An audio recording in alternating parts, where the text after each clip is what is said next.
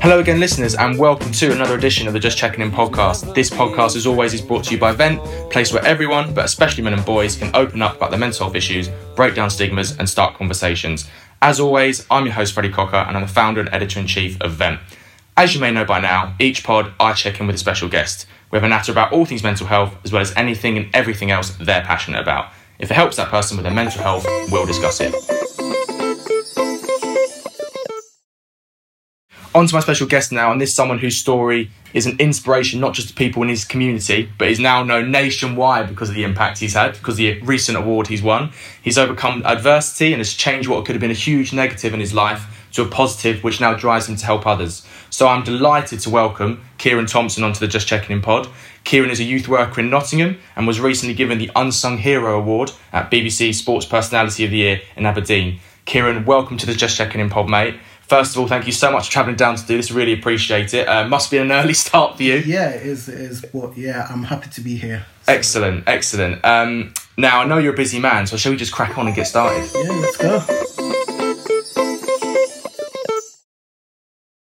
So the best topic to kick us off with, Keiren, is to talk about your journey. So firstly, just talk to me about your early childhood experiences, your teenage years, where you grew up, and if you had any early mental health experiences back then as well. Yeah, okay, so for me, my mum had me quite young, so she had me when I was 15, so she was a young parent.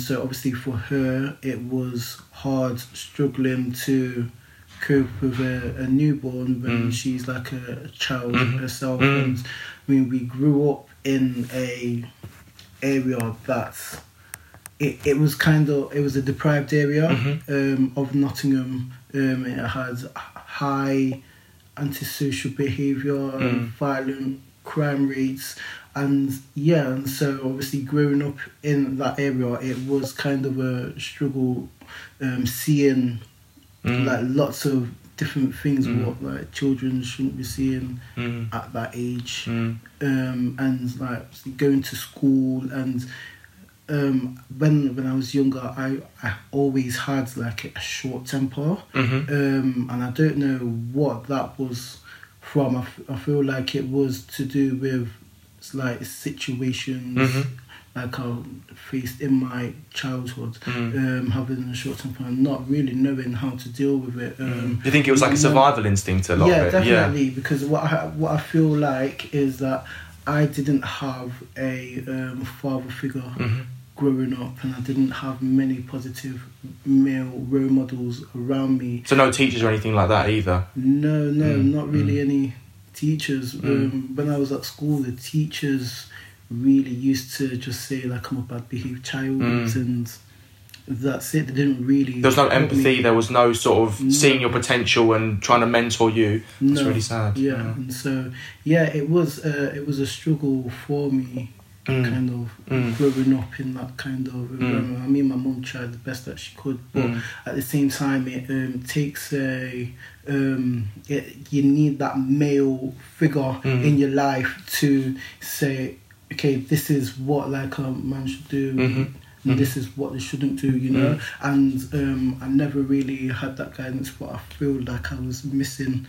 out, which I really could have done with in my early childhood. And just before we move on to sort of secondary school and sixth form time, I just want to touch on the influence that your mum had there, because as you said, you know, she was a child, bringing up a child essentially. So, you know, obviously I think she's probably going to listen to this pod when it comes out, but if you had a message to give her about sort of the influence she had on your life when you were growing up and the hardships and challenges she had to deal with, what would you say to her? Yeah, well, I'd say that, I mean, she's done an amazing job dealing with what she had to cope with in her personal life, and then having to raise me as well. She's done an amazing job, and like I just thank her for doing that the best that she could, really, with the circumstances that she was given.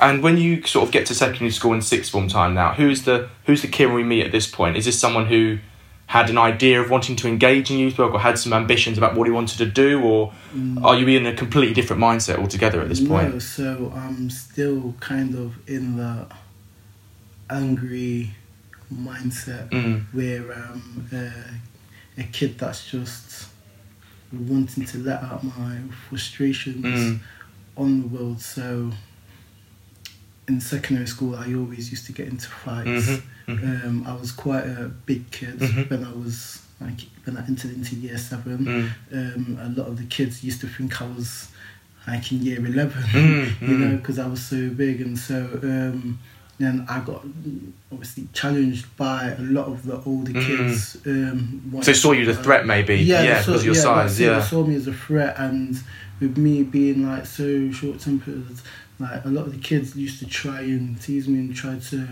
egg me on to fight and stuff like that. And I just used to do it, you know. And so like my mindset was far away from ever thinking that I would be doing any sort of youth work or anything like that. Did you ever have any outlets at the time to sort of release that, like boxing or sport or just anything really that you could use to distract yourself? In year 7, I did start. So this is where I feel like sport is such a powerful tool in terms of mental health and basically getting young people focused and giving them a drive. So I started athletics when I was in year 7. There was like a form, I remember like an orange form that was going around all the classes, and I looked at it, all the other kids threw it away, and I looked at it and was like, this looks interesting. You know what I mean? So then like I went down to the local athletics track, and I never looked back really. So I did athletics up until the age of 15, where I was competing in 100 and 200 meters and like the relay and everything like that, and that did really help with like helping my mental health. Like it just gave you a drive, I guess. It gave me a massive drive. Like, hey, this is what I want to do. This is what I want to achieve. You know, and then like it took me away from other distractions that were going off, you know, maybe at home or that was like out in the community, like with my friends. Like if my friends said like, oh, let's go do this, and like, no, I've got athletics, you know. So like it took me away from something that maybe I could have been getting involved into bad situations, you know, and like I went to training instead. So that was a massive kind of outlet for me. We get to 18 now, and in 2006 was when you experienced this horrific gang-related attack after you went to a house party in St Anne's, which is an area of Nottingham. Now, if you can remember and if you felt comfortable, sort of just talk to me about the build-up to that night and the discussion you had with your mum as well, and then sort of the incident itself and then the aftermath. Yeah, okay, so 2006... we went to we went to a part. I used to rap back in the day. Grime, hip hop, road rap. Grime. And so I remember vividly, we was at the party and everyone was like trying to show each other, trying to get onto the mic and everything like that. Lord of the mic style. Yeah, literally just like that. And I remember the DJ saying, "Everyone get back," because like they was like trying to rock the gate and everything. Like, it's getting a bit wild. Yeah. Mad. So like I told the guy next to me, you know, get back, because, like it's getting a bit crazier. And the guy gave me the dirtiest look you could ever imagine, and I was like, really? And I'll just never forget that moment. And then. Did you sense danger at that point, or did you just sense like this guy's being a bit weird and I'm just trying to like spit some bars? That's what it was. I didn't sense like any sort of danger or anything like that. I was just like we're all just trying. Because your vibes in, you know, you don't normally expect that. Exactly. Yeah. So that's what it was, and then obviously a few months later, my friend said, "Oh, there's this girl's 18th birthday party in St Anne's. You coming?" I was like, "Yeah, let's go." And I told my mum that I'm going to a party in St Anne's. At the time, there was like loads of people around my mum's house and everything. Like everyone was just like enjoying themselves. There was like food and everything. And my mum was like, "Oh, just stay because there's loads of people here, like, and just enjoying themselves. Like, you don't need to go." And like, obviously, my mum knows, like, at the time, the reputation of St Anne's, it wasn't a good one. And like, there's been people, well, a young girl a few years previous had died by being shot, just like in a drive-by shooting. And yeah, my mum was like a bit worried for me to go there, but I was like determined. I was like, no, I want to go. You just want to have a good time, you know. You have that innocence of youth. Yeah, of course. Exactly. I'm 17, you know. Like, you get invited to a house party, you want to go. Yeah, of course. There's gonna be girls there and everything. So like, yeah, I'm going. This is like, okay then. Like what she did, she gave me her gold chain, like what she was wearing with a cross on it, and then like she kissed me, and then like I went out the door and like, went to go meet my friends, and then so yeah, we went to St Anne's, and then when we was walking up the road to the house, there was the same guy that gave me the dirty look was in a Range Rover, and he stared at me, and I stared at him. I was like, yeah. And then we walked into that house. There was three of us. There was me and two of my mates, and we walked into the house party, and then we was just there enjoying ourselves. We was back up against a wall, just like chilling, and then a guy came up to us. It was one of the mates of that guy who stared at me, and he said to my mate, "Why are you pushing me for?" And we was like, "What do you mean?" So he was looking to start something. Yeah, he was looking to start something. And we was like, "What do you mean? Like, why are you pushing me? We've been standing against this wall all this time. So what's the issue?" And so then his friends start to get involved, and that same guy who stared at me, he got involved as well, and then they eventually get kicked out of the party because they're being so rowdy, and then about 10 minutes later, we just carried on enjoying ourselves. And about 10 minutes later, they all came back trying to climb through the windows. Like there was a little gap in the window, they was all trying to climb through it, and it was kind of scary, thinking, what are these guys on, you know? And then eventually, because I think there was another fight that happened inside the party, and then it eventually gets locked off. The parents had enough, you know, and then like they kicked everybody out, and then we started walking out the house, and then there was a sea of kids. There was like guys on both sides of the streets with like baseball bats and bottles. Okay. And we was thinking, wow. And at the time, we were still a bit ignorant because we didn't think anything of it. Like, we didn't think it was going to be for us. You just thought, like, this is happening, we're just going to get away from it. Yeah, literally. So we just carried on walking, and then like I was walking in front, and then there was two of my mates that they were walking behind me, and one of them gets hit on the head with the bat, and I look around and I see two of my mates running the other direction, and so when I see that, I started running the other way, and then I look behind me again, and all of them are starting to run after me now. I was thinking, what the hell? It was dark. I didn't know where I was going at the time because St Anne's isn't my area. I've probably ever been there once or twice before. So you're in fight or flight mode basically now. Yeah. So literally, what I did, I stopped because what I didn't want to happen, I didn't want to go into a dead end where they could have ended up battering me to death or something like that. So I turned around, and basically I was like, come on then, let's go. And like I tried to run back towards the party where I know I'd see somebody that I knew, and so that's what I did. And then like they just all started hitting me, punching me, baseball bats, glass bottles, and then I remember seeing a friend that I used to go to school with, and I shouted out his name and basically collapsed in his arms. went unconscious, and I kind of woke back up in hospital. I had seizures for 2 weeks.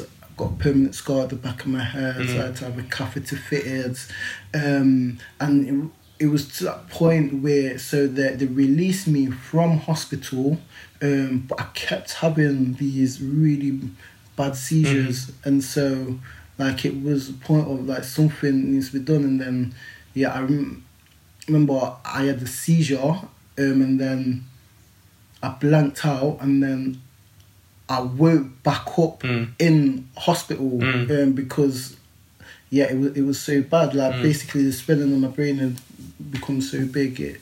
They had to put me back in. So then I was in there for another 2 weeks, and then I was releasing that. Eventually it got better, but after that I didn't go out for a good few weeks.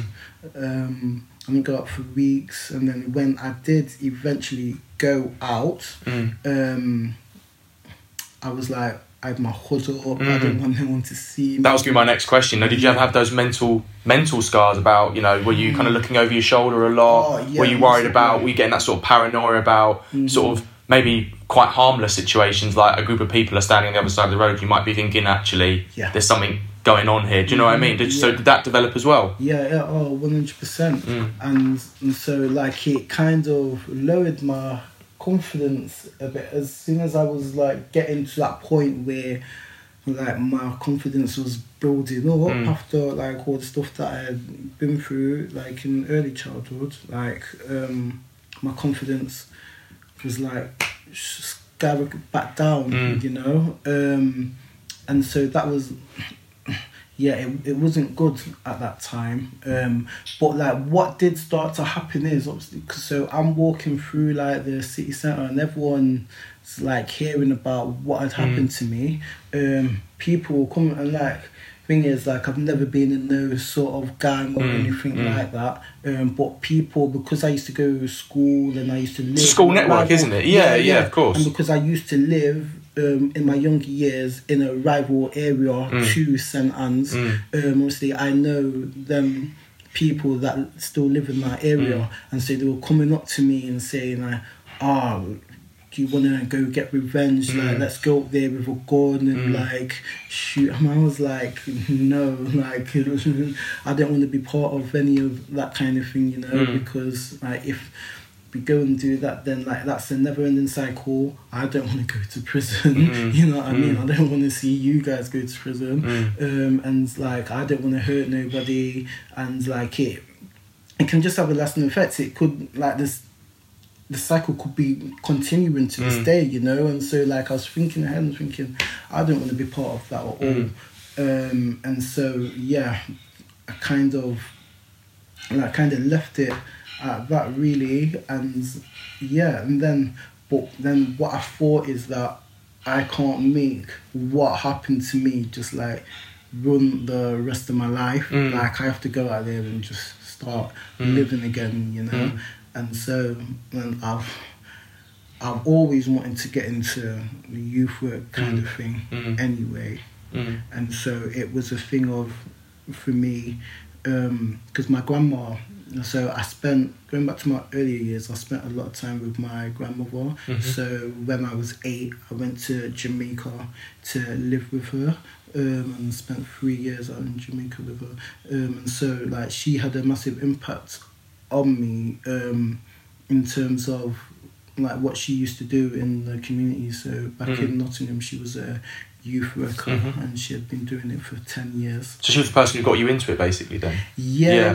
So basically, while I was living with her, I used to go to the youth clubs with her and everything, and I used to see like the impact in the community that she had on the young people, and how like the young people looked up to her, and and like just the older people in the community as well. And I thought, I want to kind of aspire to that, and so it was a kind of things where like she was the main inspirations for me to get into youth work. So what I did, I remember, I don't know if London at a place called Connections. So yeah, I used to go into Connections, and I would ring up every single youth work, community centre, and I asked them if they got any volunteer opportunities, and it was like, yeah, when can you start?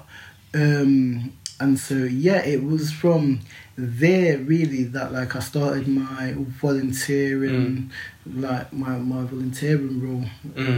And just before we move on to the basketball project that you started, that I just wanted to touch on just at one point where you mentioned how people were coming up to you saying, you know, do you want to take revenge? We'll help you do this. Yeah. Was that almost like one of the first exposures you got to how gang culture can be seen as glorified because people are trying to protect other people who belong to a certain gang, if that makes sense, and how you needed to change that mindset by changing your approach to how they were asking you as well? Yeah, definitely. So me, it's about breaking that cycle, you know.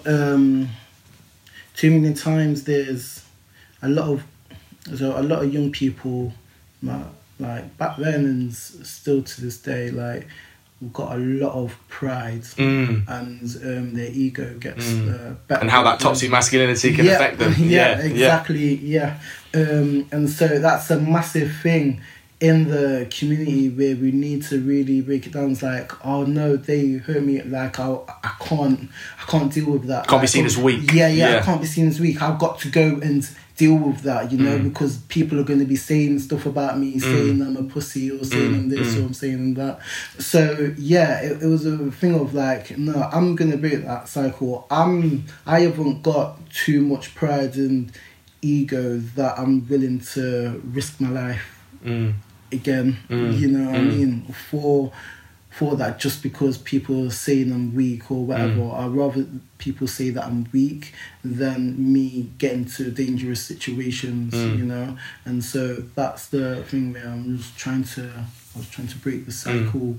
And looking back now, obviously this group of people who attacked you, obviously now doing the youth work that you've done, how do you view those people? You know, do you look back with almost pity that obviously these boys must have, obviously they were warped to the extent that they were fighting over no reason whatsoever and attacking you? How do you sort of view them as well? Yeah, so I can see, I feel sorry for them, to be fair. Looking back at it now, honestly, they were like around the same age as me, like 17, 18. I think one oldest of them was like 19. And like, yeah, I just feel sorry for them that they were so kind of small-minded that they felt like just because I'm in their area or just because I told them just to... They looked, or one of them looked at you funny and therefore, So it's that kind of thing really where,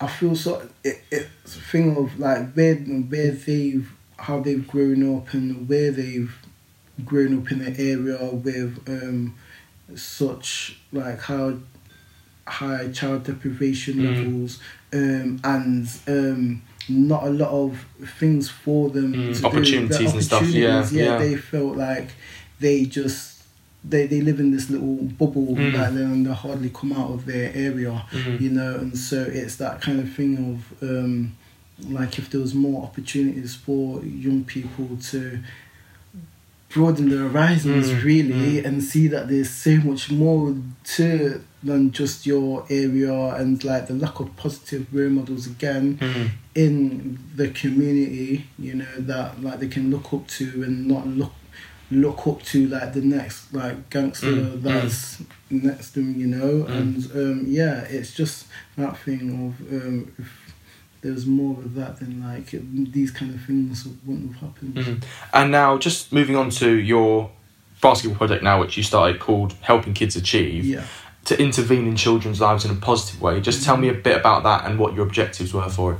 Yeah, so safe haven for young people where they can come and just be safe, you know. And so that's the premise of Helping Kids Achieve. And And so in what we do basically is we have our basketball project, and once they come in to our club, then they'll be given a wide range of different opportunities. So we'll have, like, for instance, we've got dance sessions for young women, we've got a young women's group, we've got we have counsellors that come in, we do role plays with the young people, like we put them on training courses, and we also create young leaders as well, which... That mentorship programme, so they can mentor other people once they've got to that stage. Yeah, exactly that. And so, it works really well. So then, like, obviously we're doing so much with them, so that we're making them realise that there's so many more opportunities out there for them, and like I'm just making them realise their potential that they have. You know, there's young people that have kind of come into my session. So like basically what we do, we deal with early intervention. So we're working with young people as young as 7 up to like the ages of 19, but like our real core work is from the ages of 7 up to around 14. So we're trying to get them young before like it gets to a point of no return for a lot of young people. And so what we're trying to do is create positive role models in the community for them. Because I mean, when you think about it, there's plenty of positive role models in the community, more so than negative ones, but it's the thing of the negative ones are always highlighted more than the positive ones. The loudest people always, yeah. Exactly, it is exactly that. And so what we're trying to do is create more positive ones and put them on a pedestal. And so I'm giving like the community that opportunity to come down to our sessions and volunteer and show these young people that there's a lot of people in the community that actually care about you, you know what I mean, and not wanting you to get into dangerous situations where that they can end up getting groomed into different scenarios. You talked about the sessions that you run and the ones you ran for women's sports groups as well. You also run sessions on a Friday, I think, in Bruce's estate, which is actually the place where you were attacked, which I'm sure must have taken a huge amount of courage to do. So tell me, what was your thought process behind that decision, as I'm sure many people wouldn't have done that? And also, what are your plans for the project going forward, and how do you plan to expand that work of message of hope beyond your community and within it as well? So we got there on Friday night. We run them sessions on the Brewster's Park. Like I've been given the opportunity by a housing association. They've been seeing the work that I've been doing in Borwell and in Bestwood, which is another area in Nottingham, and they reached out to me and said, like, would you like to do some work on Brewster's estate? And I was like, I thought about it, and I was a bit hesitant because I was thinking, that's natural. yeah. I was, like I could potentially be working with the children of the people that beat me up, you know. So I had that like in the back of my head. But then I thought, you know what, I have to go and do it because I have to try and break that cycle. You know, I don't want them young people doing the same thing to another young person that comes into the area. So like, if I can like nip it in the bud from early, then like I'm doing a good job, you know. And so I didn't.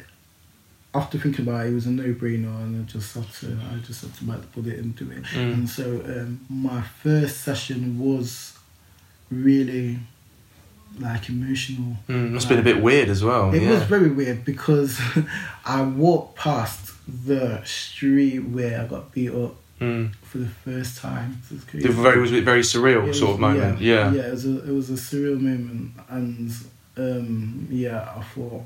I feel like I'm doing I feel like I'm doing something good here, you know.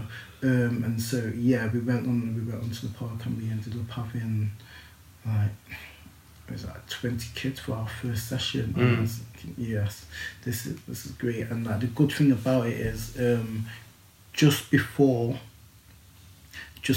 we started the session on the park, I did an article on the Evening Post, the Nottingham Post, about me going back onto the estate to do some work where I'd been beaten up, and a lot of the young people on the estate had seen it, and so like they would come to me and I was like, I saw you in the Post talking about how you got beat up on the estate, and like it was like, no, what you're doing is really good, and like thank you for coming onto this. Was that a surprise to you? It was fair. Like what was good about it is like they put it on the front page. I was the front page. Yeah, so like, they're going to Tesco or going to the local news agents, they've seen it. So yeah.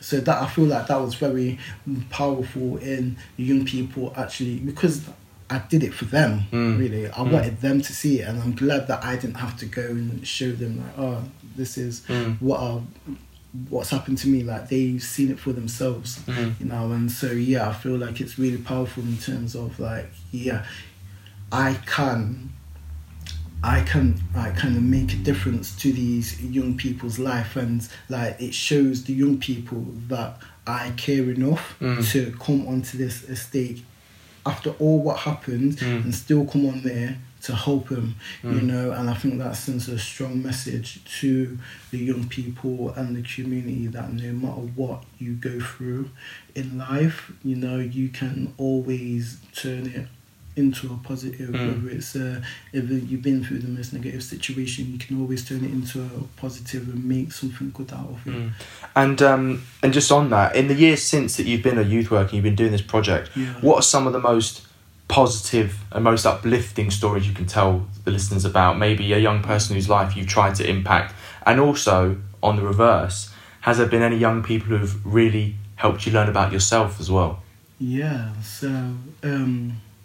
So there's been young people that have come into my sessions, and when they came in, they weren't really wanting to do anything. Sort of not engaging a lot. Yeah. So I noticed that, and like I was like to them, like, so what do you guys like doing?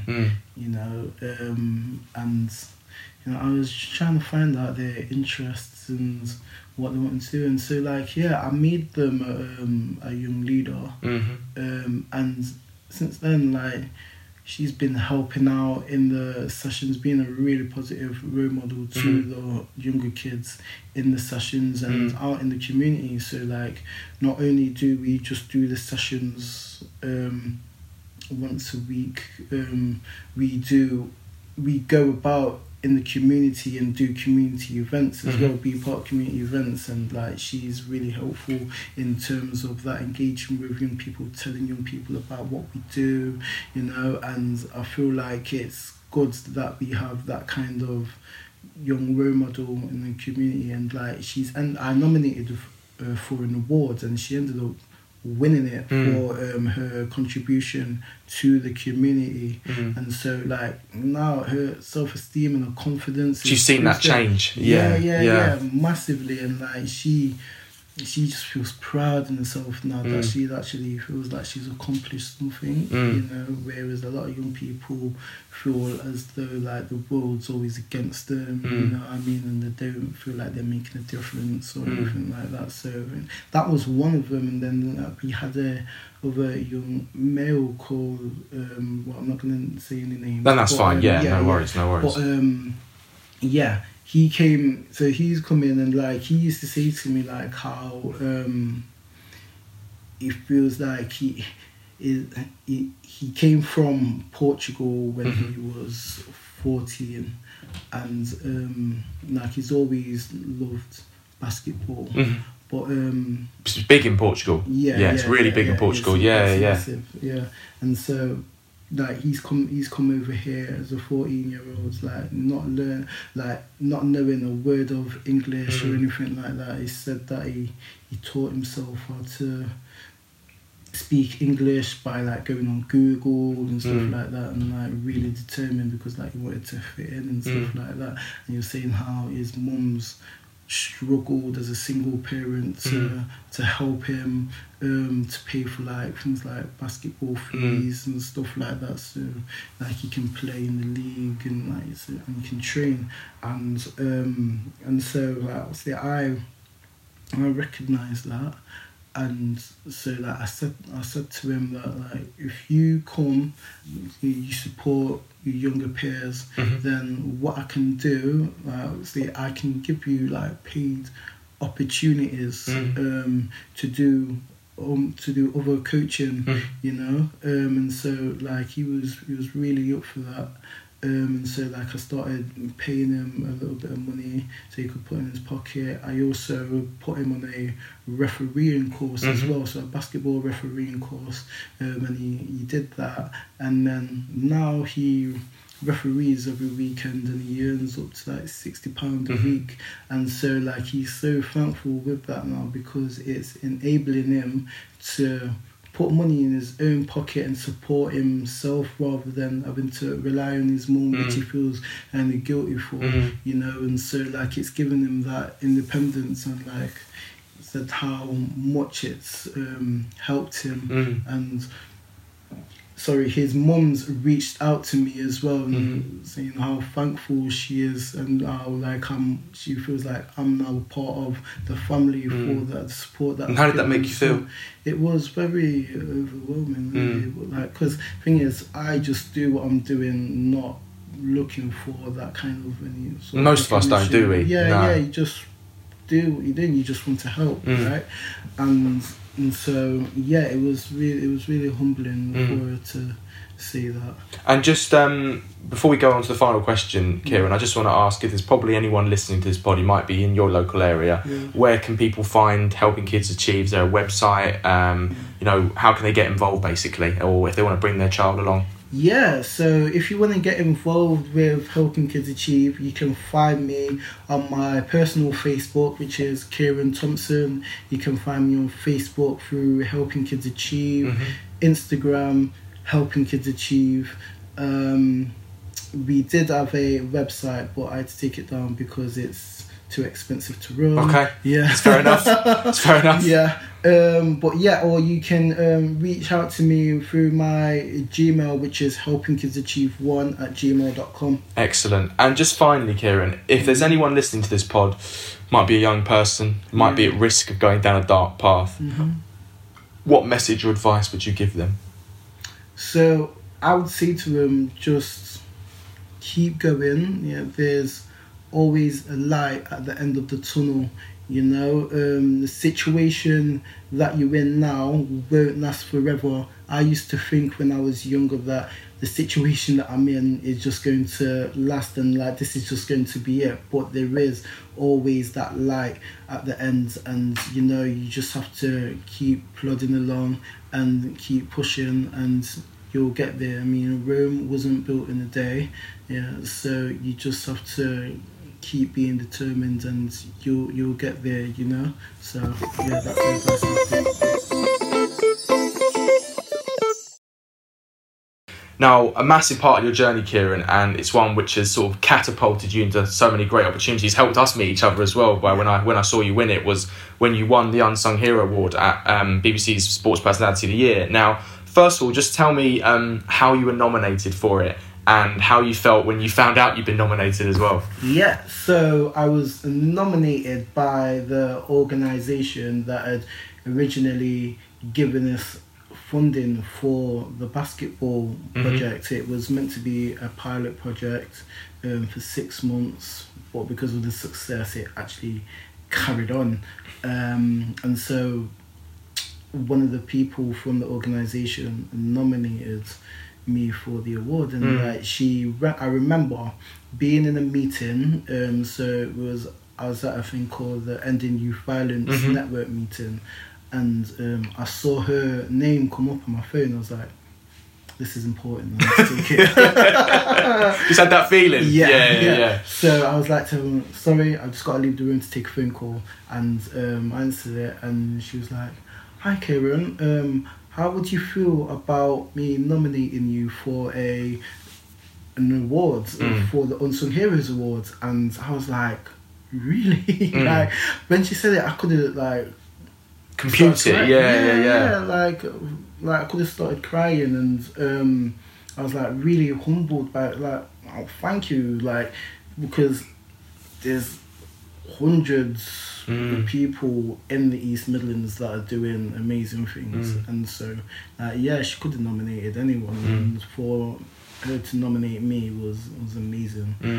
So I couldn't stop saying thank you, and then I went back into the room, and I just had like the biggest smile on my face. You're struggling to hold it in. Yeah. And then I just had to blurt it out and say, like, I've just been nominated for the Unsung Heroes Award.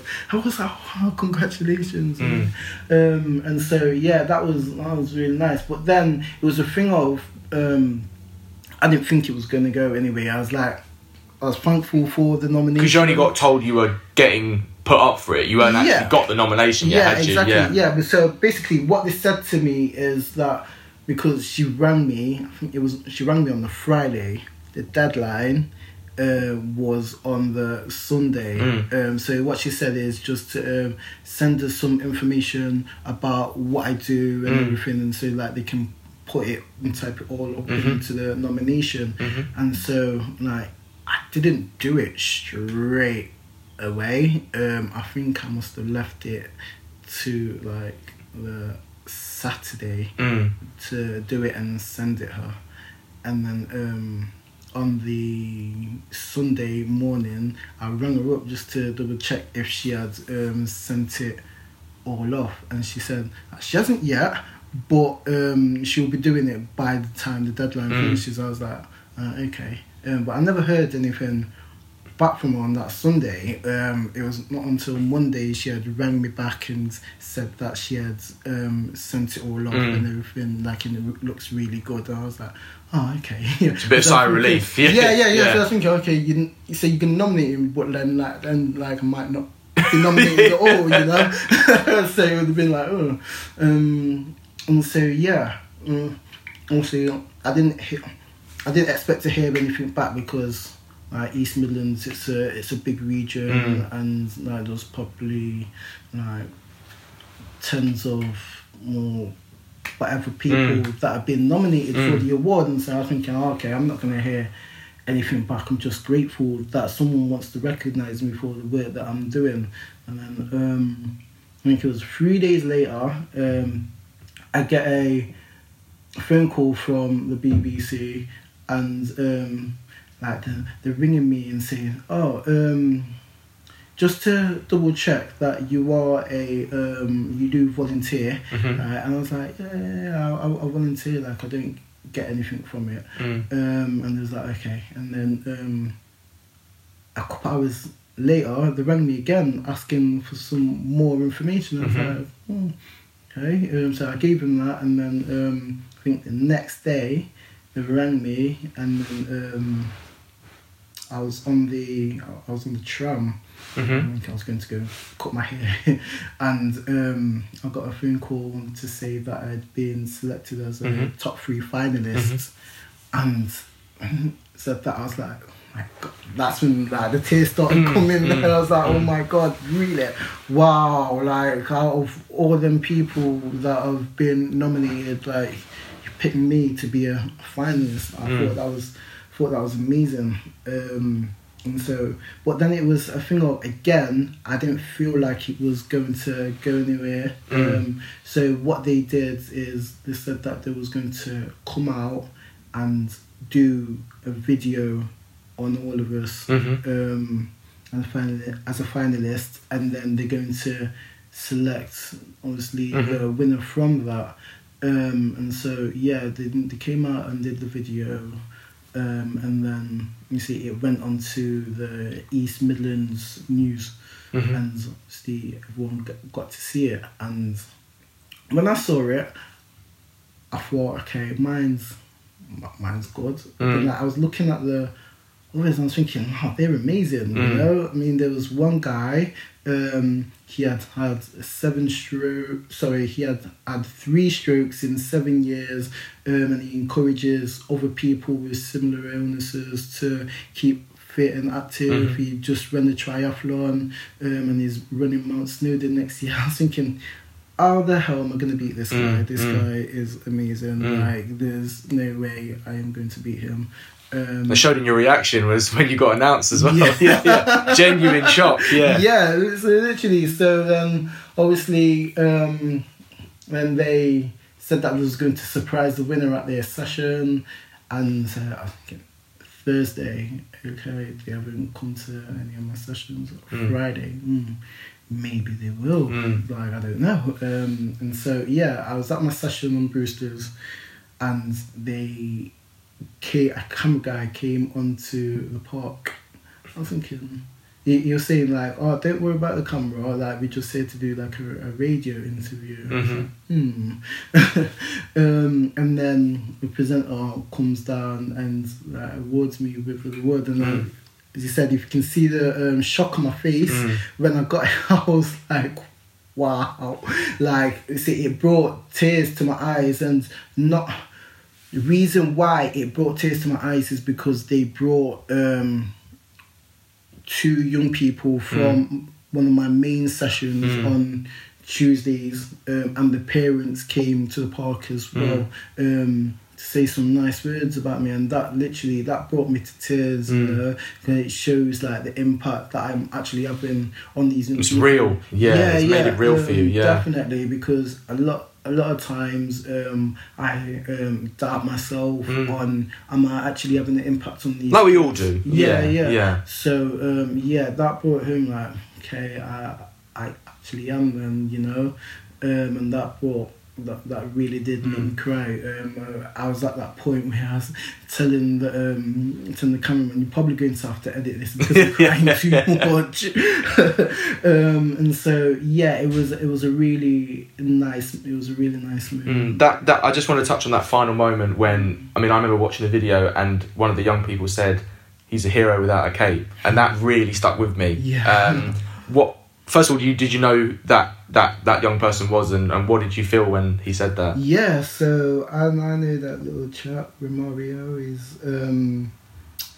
so when they were doing the video, I didn't know that he was actually interviewed on that day. Like, I saw other kids being interviewed, but I didn't know he actually did interviews. So when they showed me the video before it got released, I was like, oh my god, like he's and then like he said that about me. That was that brought me to tears when he said that. I was like, oh wow, you know, and I knew from there like that it's going to be special, you know, that I can, because what I wanted to do, win or lose, I just wanted to use that video anyway and go into like schools and colleges and use it to talk about what I do, and because I thought it would be a very powerful piece to show young people. And just on that final point, Keiren, and I was going to say, you know, what has been the reaction to winning the award in your area, and how have you used momentum from it to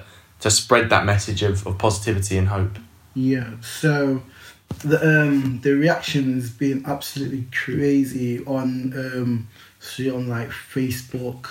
It's been not so, like, I've had over on my own page, I've had over 1,000 likes and like over 300 comments of people congratulating me. I've had people kind of reaching out to me from nowhere, just adding me on Facebook and saying congratulations.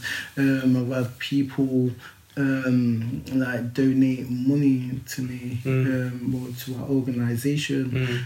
Like, I'm walking on the street and people telling me how much of an inspiration I am, and like the whole of Nottingham's behind you, and like it's just so nice and humbling to see like the support that I actually have, and people actually care about what I'm doing, and like that I can inspire other young people, and I can inspire adults as well to want to help their community as well and show them that it can be done no matter what kind of background or challenges that you face. You can make a difference in this world, you know. And so it's been amazing, the feedback that I've got.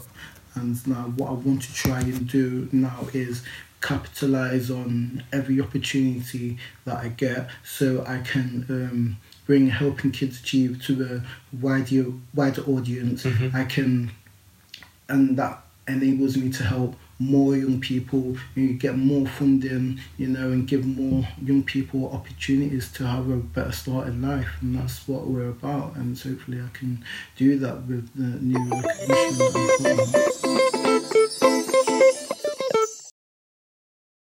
Our final topic of conversation, Keiren, and it's one that I have with all my special guests, which is a general natter about our mental health. So firstly, how would you say your mental health is at the moment, mate? So I feel like my mental health is in a good place at the moment. Definitely, in terms of I'm just feeling confident. I feel like I'm just in a good place where like I know that good things are ahead at the moment. But one thing that I do kind of get that creeps into my head sometimes is it's kind of a self-doubt sometimes. So like imposter syndrome. That's the word I was looking for, imposter syndrome. I kind of get that a lot, where I'm thinking to myself like, do I deserve these I get that as well, mate, don't worry. Yeah. It's a very weird one where like, really, like I'm getting all this recognition. Do you feel like you deserve it, that sort of thing? Yeah. Or you get that thing like, should I be doing more, even though I'm already doing so much as it is? Yeah, this is it. And then like it takes me for like someone to tell me that all the stuff that I'm doing, and I'm like, I am making it. It becomes rational again, doesn't it? Yeah. But I always do have that self-doubt because I watch what other people are doing and think I've got to do what they're doing. That comparison thing. Yeah. And it's like, tough. It always gets me, and so it's just dealing with that. But other from that, like I'm happy and I'm in a good place. And what tools and methods do you use in your own life to sort of improve your mental health? Obviously, you know, you're a big basketball fan, that must help a lot. But what ones have you found that worked, and maybe what ones that you've tried that haven't, maybe? Yeah, so what I found is something, because what keeps me happy is doing what I'm doing. You know, going to my sessions. Simple as that. Literally. Going to my sessions and working with the young people, that takes me away from all the other stresses of life, you know what I mean? Sometimes I forget that I have a personal life because so just view me both. And so is that kind of thing really. What I find good as well is running. Running is a very good tool to keep your mental health in check, you know, because like it just takes your mind off everything when you just run. You in your own space, isn't it? Yeah, definitely. I remember a couple of years ago I was running for the Robin Hood Half Marathon, and that just gave me so much energy and like drive, and just that endorphin rush. It was massive. After I'd come from a run, I'd just feel like so energetic, and I feel like I could just do anything, you know, and I felt good in myself. And so definitely running, and I'd say like keeping yourself busy in something that you actually want to do, you know, that like gives you that drive. I would say them two things are like really good. Toxic masculinity is something that we try and break down a lot on this pod, Keiren. But I briefly wanted to touch upon it and how it relates to your work, how you've experienced perhaps gang culture and how you try and break that down. From your experience, how have you seen toxic masculinity affect young people that you work with, whether it's to do with gangs or whether it's to do with other things like social media, or it's to do with just anything else really that you've seen? What can you tell me about that? Yeah, so in terms of toxic masculinity, I've grown up around it where it's a thing of you as a male, you shouldn't show your emotions. If you show your emotions, you're weak, or why you crying, you know, girl, like, and girls cry. It's all that kind of thing, you know. And a lot of boys have been raised around that kind of environment, you know, where like they've maybe not had like the right male role models around them, where the males are saying to them that like, yeah, you shouldn't cry, or like if there's any situation that like you have to go and deal with it, and like you can't make someone see you as weak. You know, deal with it through violence. Yeah. So it's all that kind of thing, really, and like that has a massive effects on young people in terms of them getting into like the wrong activities. So they're getting into youth violence, for instance, or start selling drugs and all that kind of thing, you know. And so for me, it's a thing of like I'm just trying to help and break that cycle.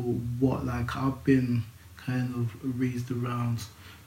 Just as a final question, Keiren, this has been a really great conversation. What more do you think we have to do to ensure men from all backgrounds feel comfortable and safe opening up about their mental health? And just an additional one, why do you think men have struggled until almost very recently to express their emotions in different ways? Yeah, so I feel like it's just about talking to like your nearest and dearest, really, you know what I mean, or like just seeking the right support. You don't even have to be like a family member or a close friend, just someone that a neutral arbiter, maybe. Yeah. Like someone that you feel like you can just go and trust and like just let out your emotions to, you know, and just like have a little cry. There's nothing wrong with having a cry, you know. Like crying actually makes you feel better. Crying and hugging, like it releases all them endorphins and like makes you feel happier. So I feel like you need to do it instead of venting up all these emotions, you know what I mean? Because if you hold it in, like what I used to do when I was younger, I used to hold in all my emotions and then just like just let it all out in a fit of rage and like start fighting and getting excluded from school and all that kind of thing. So it's good if you can just like, when you need to cry, just cry. If you need someone to hug, give them a hug. If you need to have that phone call with somebody so you can let your emotions out, really. And so, yeah, sorry, what was the last question? The second one was just, why do you think men have struggled maybe until recently to sort of open up? Was there any, I mean, obviously you've alluded to it there, but do you think there's any reason that you found why men have maybe not been as open as they perhaps could? Yeah, it's just that stigma, really. It's the stigma of again, being seen as a weakling, like, oh, like... Not as much of a man, yeah. Like, I've had girlfriends say to me, like, oh, you need to be a man, like... What does that even mean, though? What does being a man mean, you know what I mean? Like, man don't mean that I can't show my emotions, or that I have to act a certain way. What is that, you know what I mean? And so it's like... finding out, like, making men discover who they are and not what society wants them to be, you know what I mean? And I think that's very important.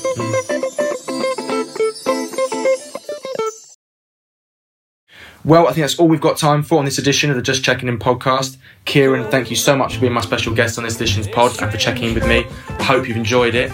As always, thank you to all the venters who tuned in. Remember, if you've liked what you've heard, please give us a share on all the usual social media channels. Tell your friends or work colleagues about it, or if you're feeling really generous, write us a review on iTunes. We hope to check in with you again very soon, and remember, it's always okay to vent.